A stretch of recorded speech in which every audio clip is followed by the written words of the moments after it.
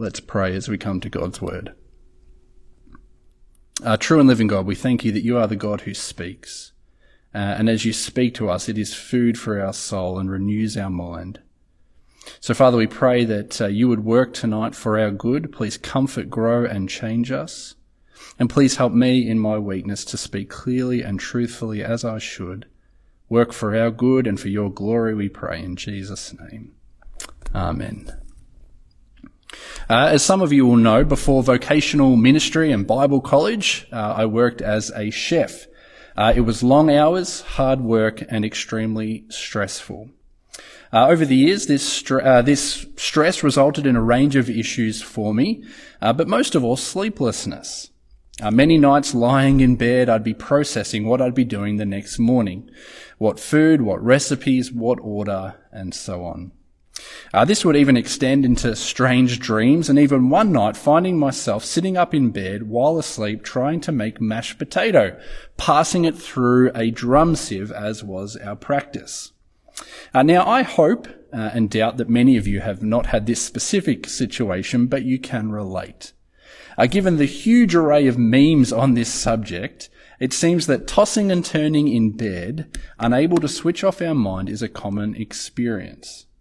Whether it's recounting a stressful day that we've had or processing what we anticipate to be an extremely stressful day and all the things that could go wrong tomorrow. Stress is common for most of us. In a 2016 survey, 75% of Australians said not only is stress a daily occurrence, but that it affected their physical health. And how do Australians deal with their stress? A staggering 86% said TV and movies, and less than half of those surveyed were actually willing to ask for help. According to Beyond Blue, more than 1 in 4 Australians aged 16 to 85 have experienced an anxiety disorder, and their statistics are 12 years old, and I don't think it's gone down. And so as I look at those numbers and reflect on our current experience in the coronavirus pandemic, I think there's probably a lot of stressed out, anxious people and lots of sleepless nights. Well, enter Psalm 4. I imagine a fairly unknown psalm, and even for me, I'd read many times but never really given it much thought. In fact, so unloved is this psalm that I bought a commentary on Psalms, and this psalm wasn't even addressed in the book. But in this psalm, we find our exact situation.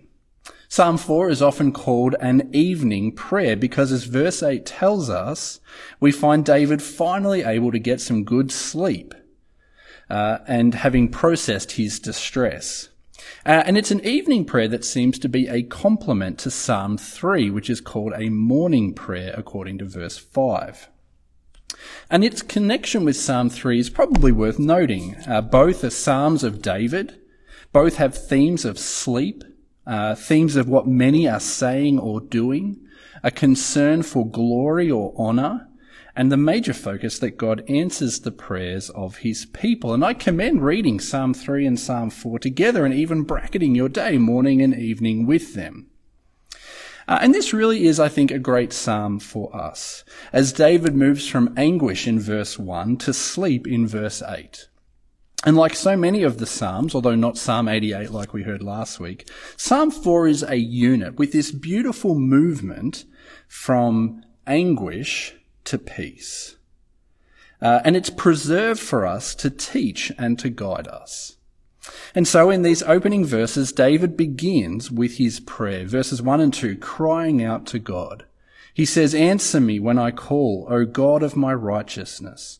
You have given me relief when I was in distress. Be gracious to me and hear my prayer." Straight away, we get a sense of David's passion and grief in this prayer. It's heartfelt and genuine. But as he cries to God and pleads with him to hear and answer him, David gives us his basis for prayer, and I think there's 4. Firstly, David cries to his God. This is the prayer of an overflow of personal relationship with God. This is not the robotic prayer of a man who just wants the genie to grant his wishes. David cries to the God who he knows. And secondly, his prayer is based on God's character, he cries to the God who is righteous.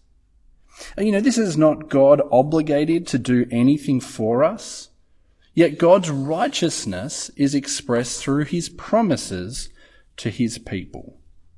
And so although God is not obligated and we're far from deserving, God is faithful to his people, to hear and to answer us. And so prayer is the privilege of those who God knows and God has brought into covenant relationship with himself, who now know him as the righteous God. Thirdly, David prays because of what God has done before. The second sentence of verse 1 is a request in the NIV, but it's probably better understood as a statement of fact, as in the ESV. David is remembering what God has done for him. You have given me relief when I was in distress. God is in the business of hearing and answering prayer, and David knows this. He has experienced it before. And it motivates him, it prompts him to cry out to God to hear and answer now. And then fourthly, the basis for prayer is grace. God is a God of grace. Be gracious to me and hear my prayer. And notice how David has this beautiful mix of confidence with humility, anticipation without presumption. David is crying to the God he knows personally, whose character is good, who has a track record of faithfulness and is the God of grace. And so as David cries out to God for relief in his distress, he begins by pondering God himself. As one commentator said, David shows us that prayer is worship that is both intelligent and desperate. And what David models here should be so true of us who know God through Jesus.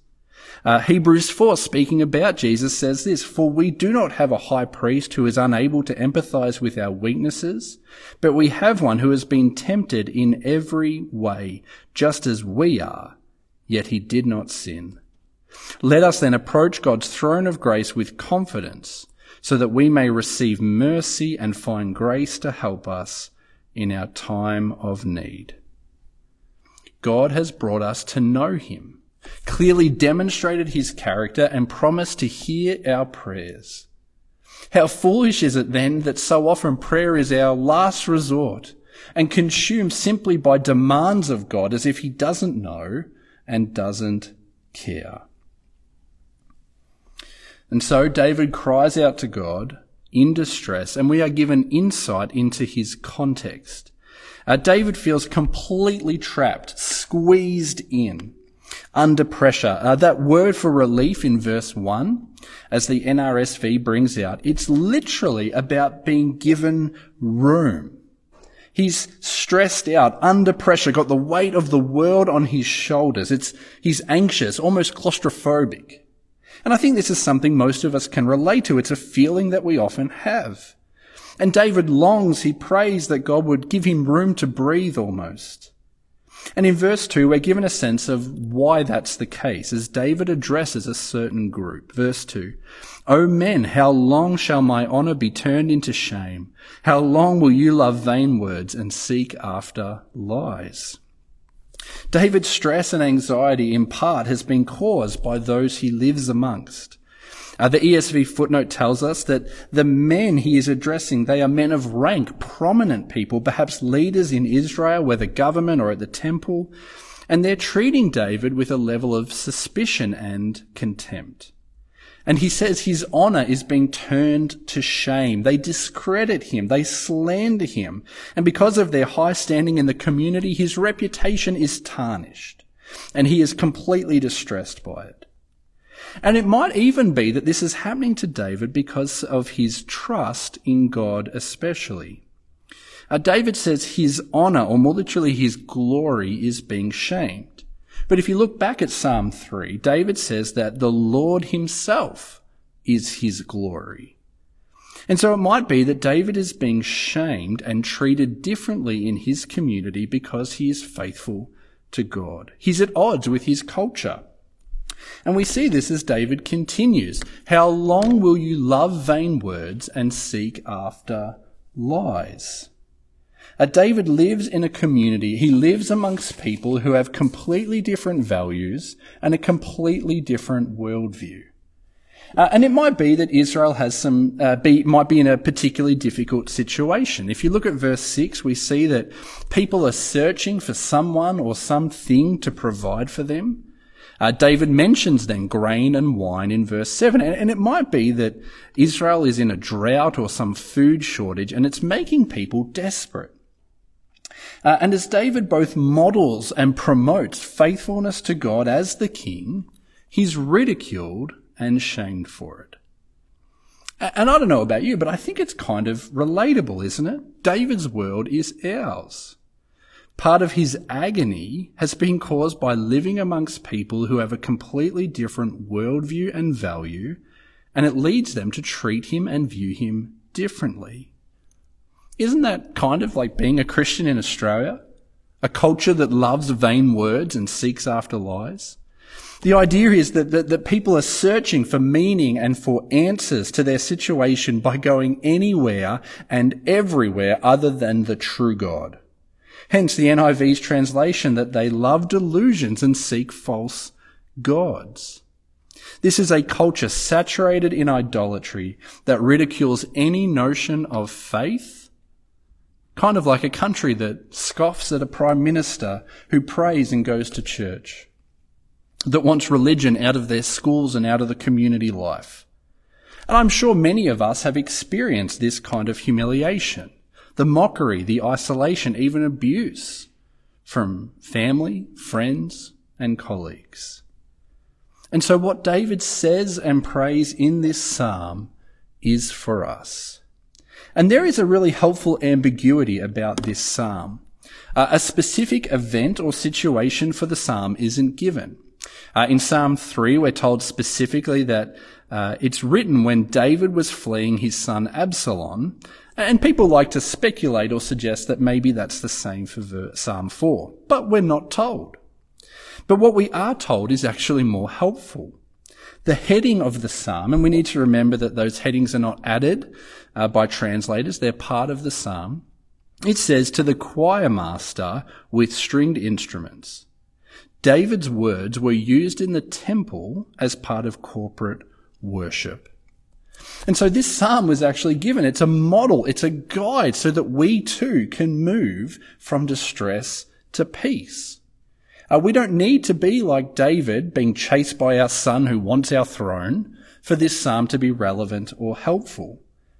Because notice that as David prays in verse 1, he then moves to address people in verses 2 to 5, then returns to praying to God in verses 6 to 8.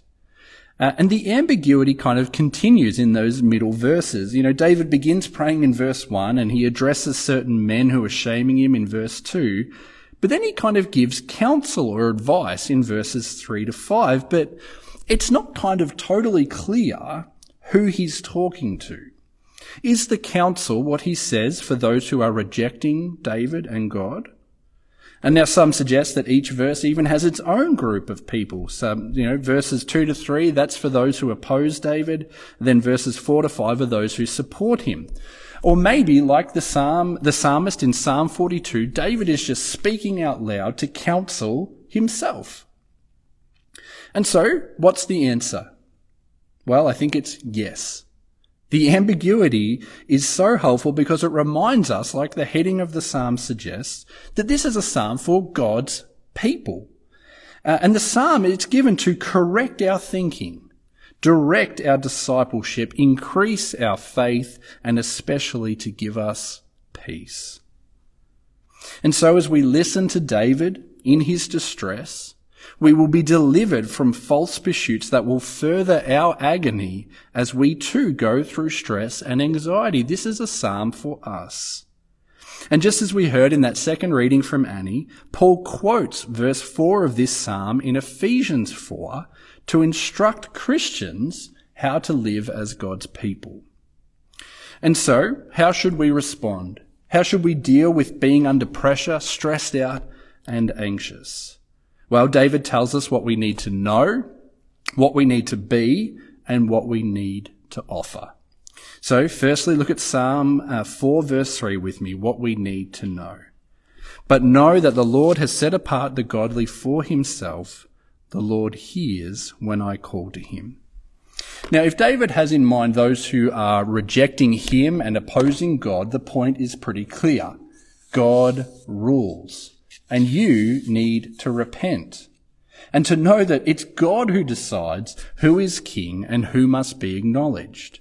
And this point is still very relevant today. If you're not yet a Christian watching, checking in with us, this psalm is calling you to respond to Jesus, who by his death and resurrection has been proven to be King of Kings and Lord of Lords. Know that he rules and turn to him.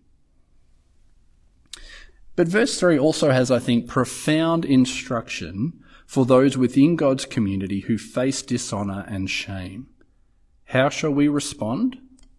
Well, we need to know that the Lord has set apart the godly for himself.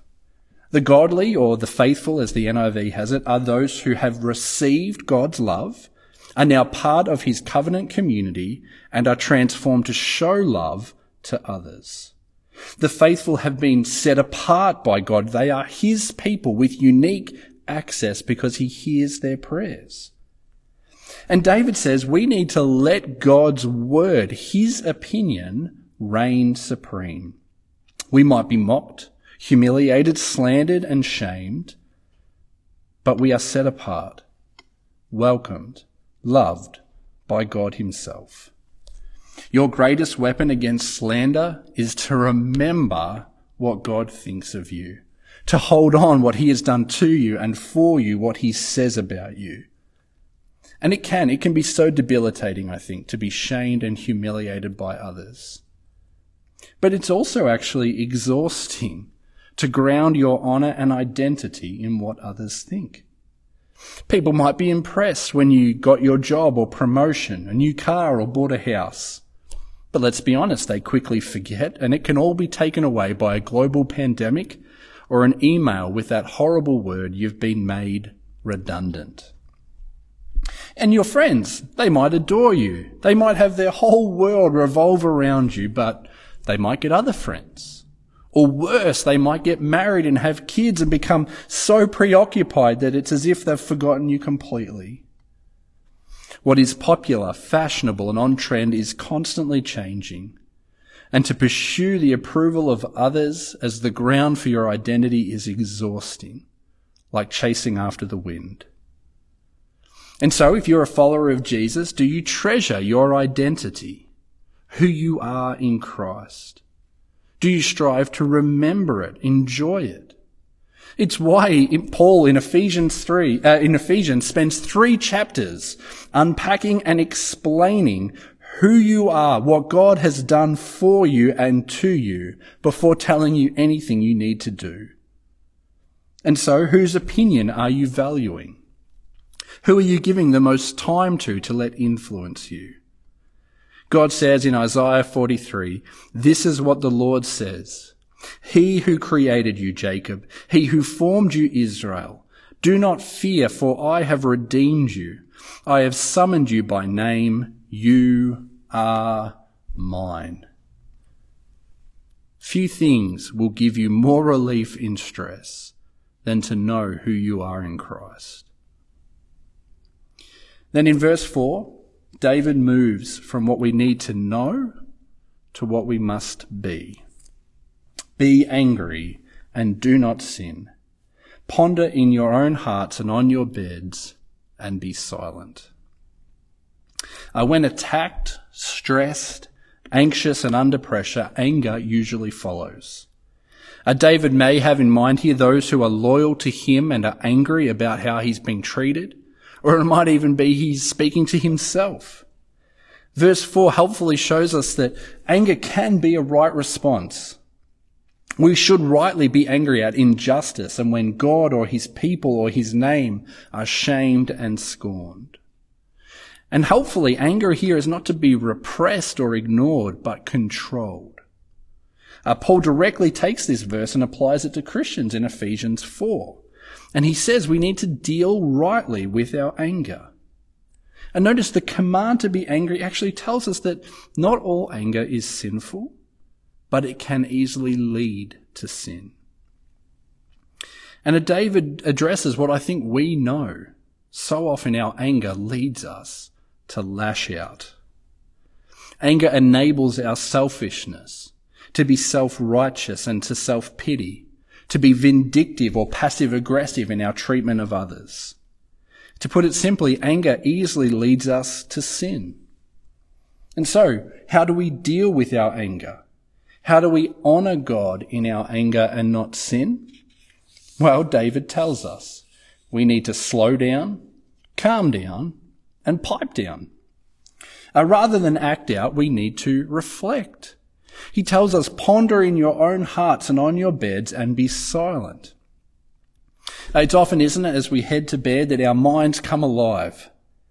And rather than presume all of our thinking about a situation or a person or a course of action is automatically right, this is a call to reflect and self-examination. We must reflect and be silent. I'm sure you've heard of him, Harry Truman. He's the 33rd US president. He became president in 1945, and he took on a heavy burden following the death of Roosevelt. He plunged himself into work at the expense of his marriage. When returning home to Missouri from Washington for Christmas, he was greeted by his wife with the words, "I guess you couldn't think of any more reasons to stay away.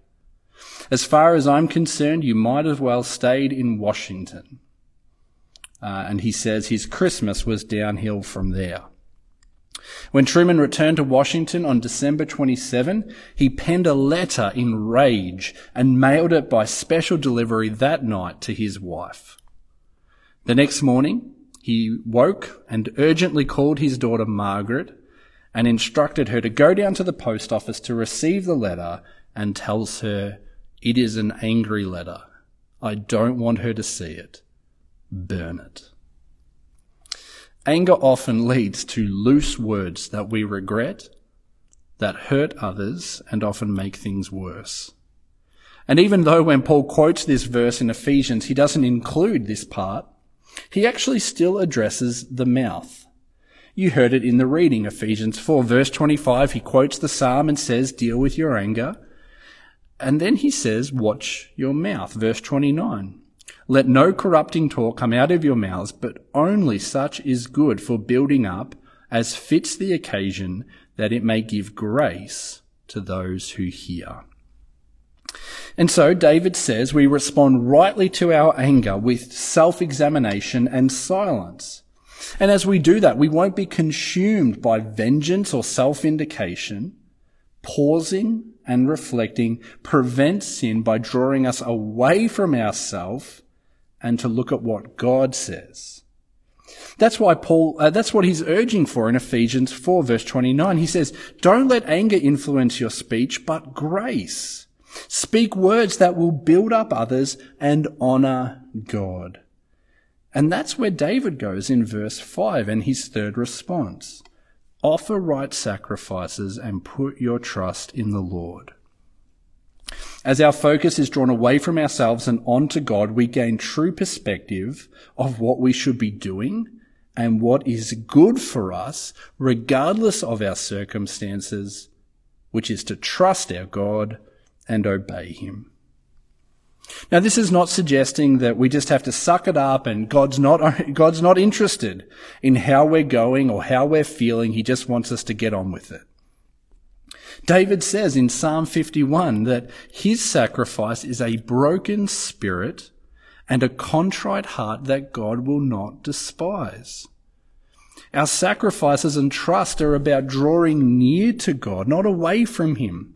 The language of sacrifice is about God's promises. It's language of atonement and forgiveness.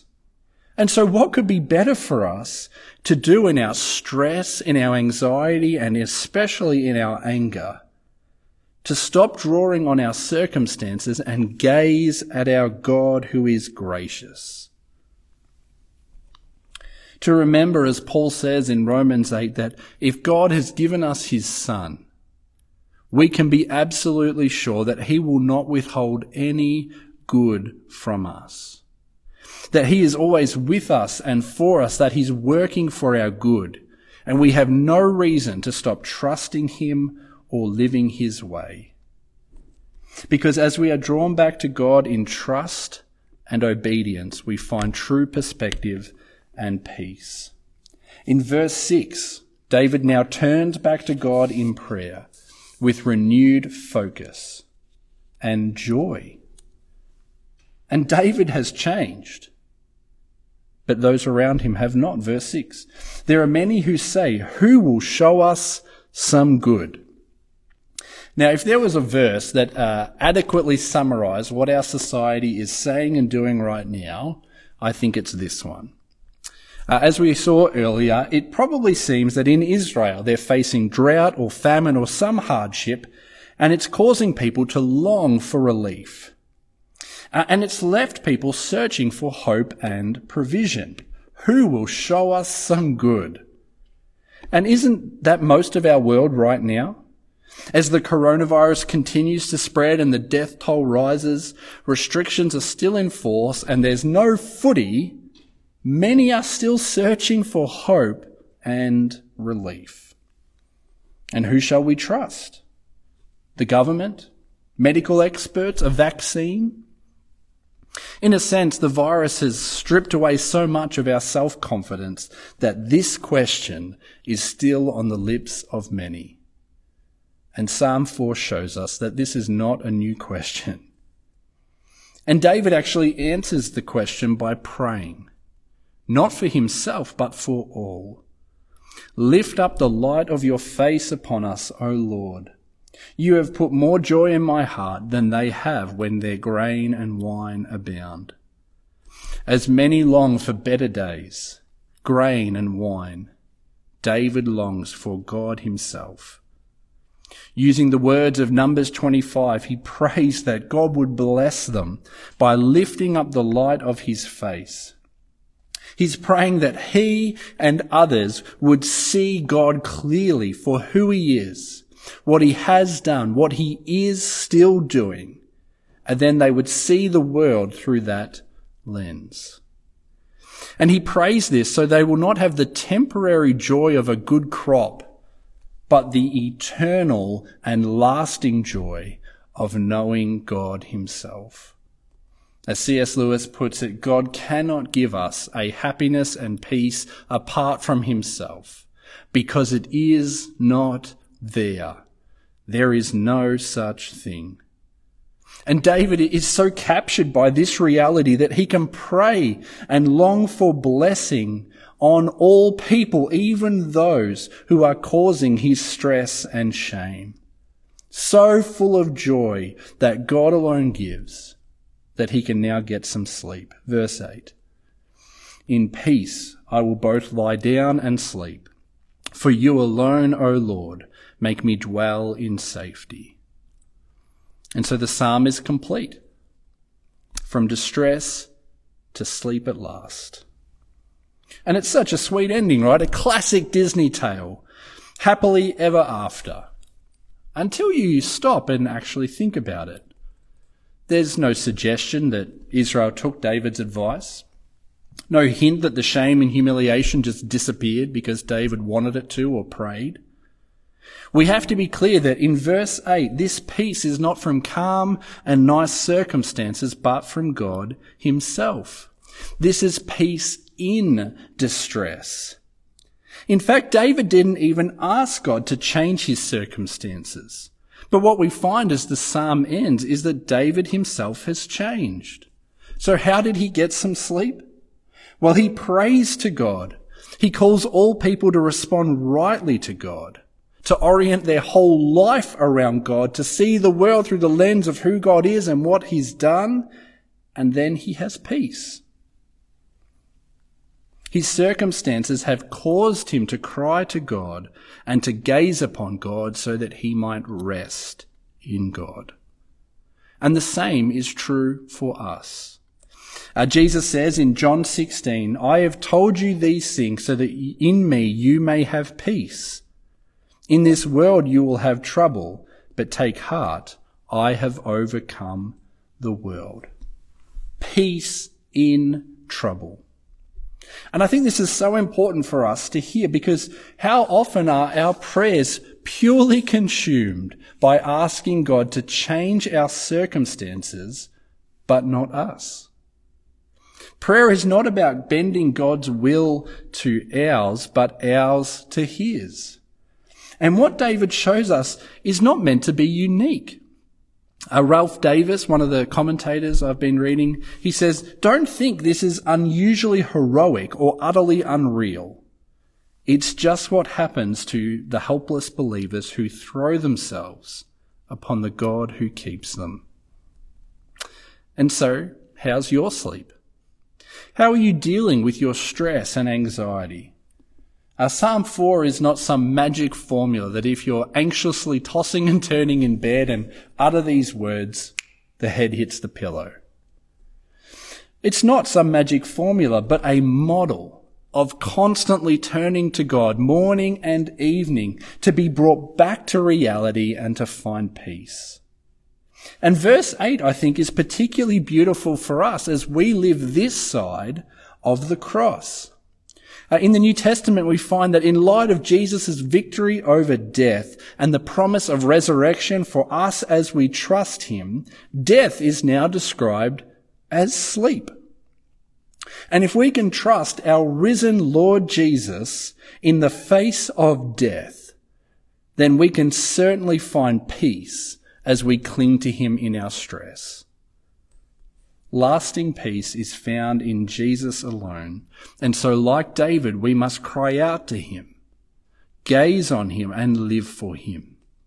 It's why almost every letter in the New Testament that expounds Jesus' death and resurrection and what it means for us to trust and to follow him begins or ends or both with the words, "Peace to you from God our Father and the Lord Jesus Christ." Not the peace of good health or a vaccine, but the peace of knowing God who rules the world and who knows you and loves you. And so, what about you? We live in a world that opposes Jesus and at the very least is skeptical or suspicious of those who follow him. As Jesus promised, in this world we will have trouble, stress, anxiety, and grief. How have you responded? Have you been totally consumed with a longing for change in your circumstances, or thrown yourself upon God to find peace in any circumstance? We gain peace as we know Jesus, as we listen to him and have our minds renewed by him, and as we orient our whole life around him. And so it's worth asking if the coronavirus has actually done that for you. I thought Neil captured this idea beautifully in his recent email about the restrictions. He says this: "Any relaxation they decide on will be greeted with joy by many, even if some are still committed to maintaining full restrictions.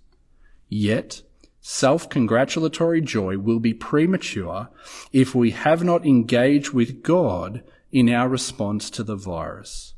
In fact, it will mean that we have missed the opportunity the virus gives us to get right with God by repentance and faith."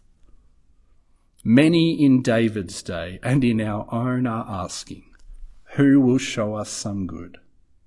Psalm 4 and the Gospel are very clear that there is only one answer that satisfies: Jesus and Jesus alone.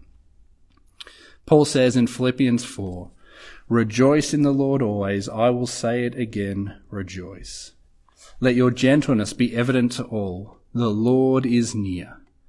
Do not be anxious about anything, but in every situation, by prayer and petition, with thanksgiving, present your requests to God. And the peace of God, which transcends all understanding, will guard your hearts and your minds in Christ Jesus." Turn to Jesus. Listen to him. Gaze upon his saving work and his promises. Cry out to him. and find peace. Let's pray. Our gracious Father, the Father of our Lord Jesus Christ, we thank you for this wonderful psalm. Please give us peace in distress. Thank you that you're the God who hears us and who gives us peace, peace that lasts forever and is not dependent on our circumstances. Please teach us to rest in you, to respond to our stress and anxiety and our anger with prayer, true perspective and obedience. Thank you that in Christ you make us dwell in safety, that not even death can separate us from your love. Renew our trust in him now, we pray, and make it our joy to daily cry out to you and find peace. For we ask it in Jesus' name. Amen.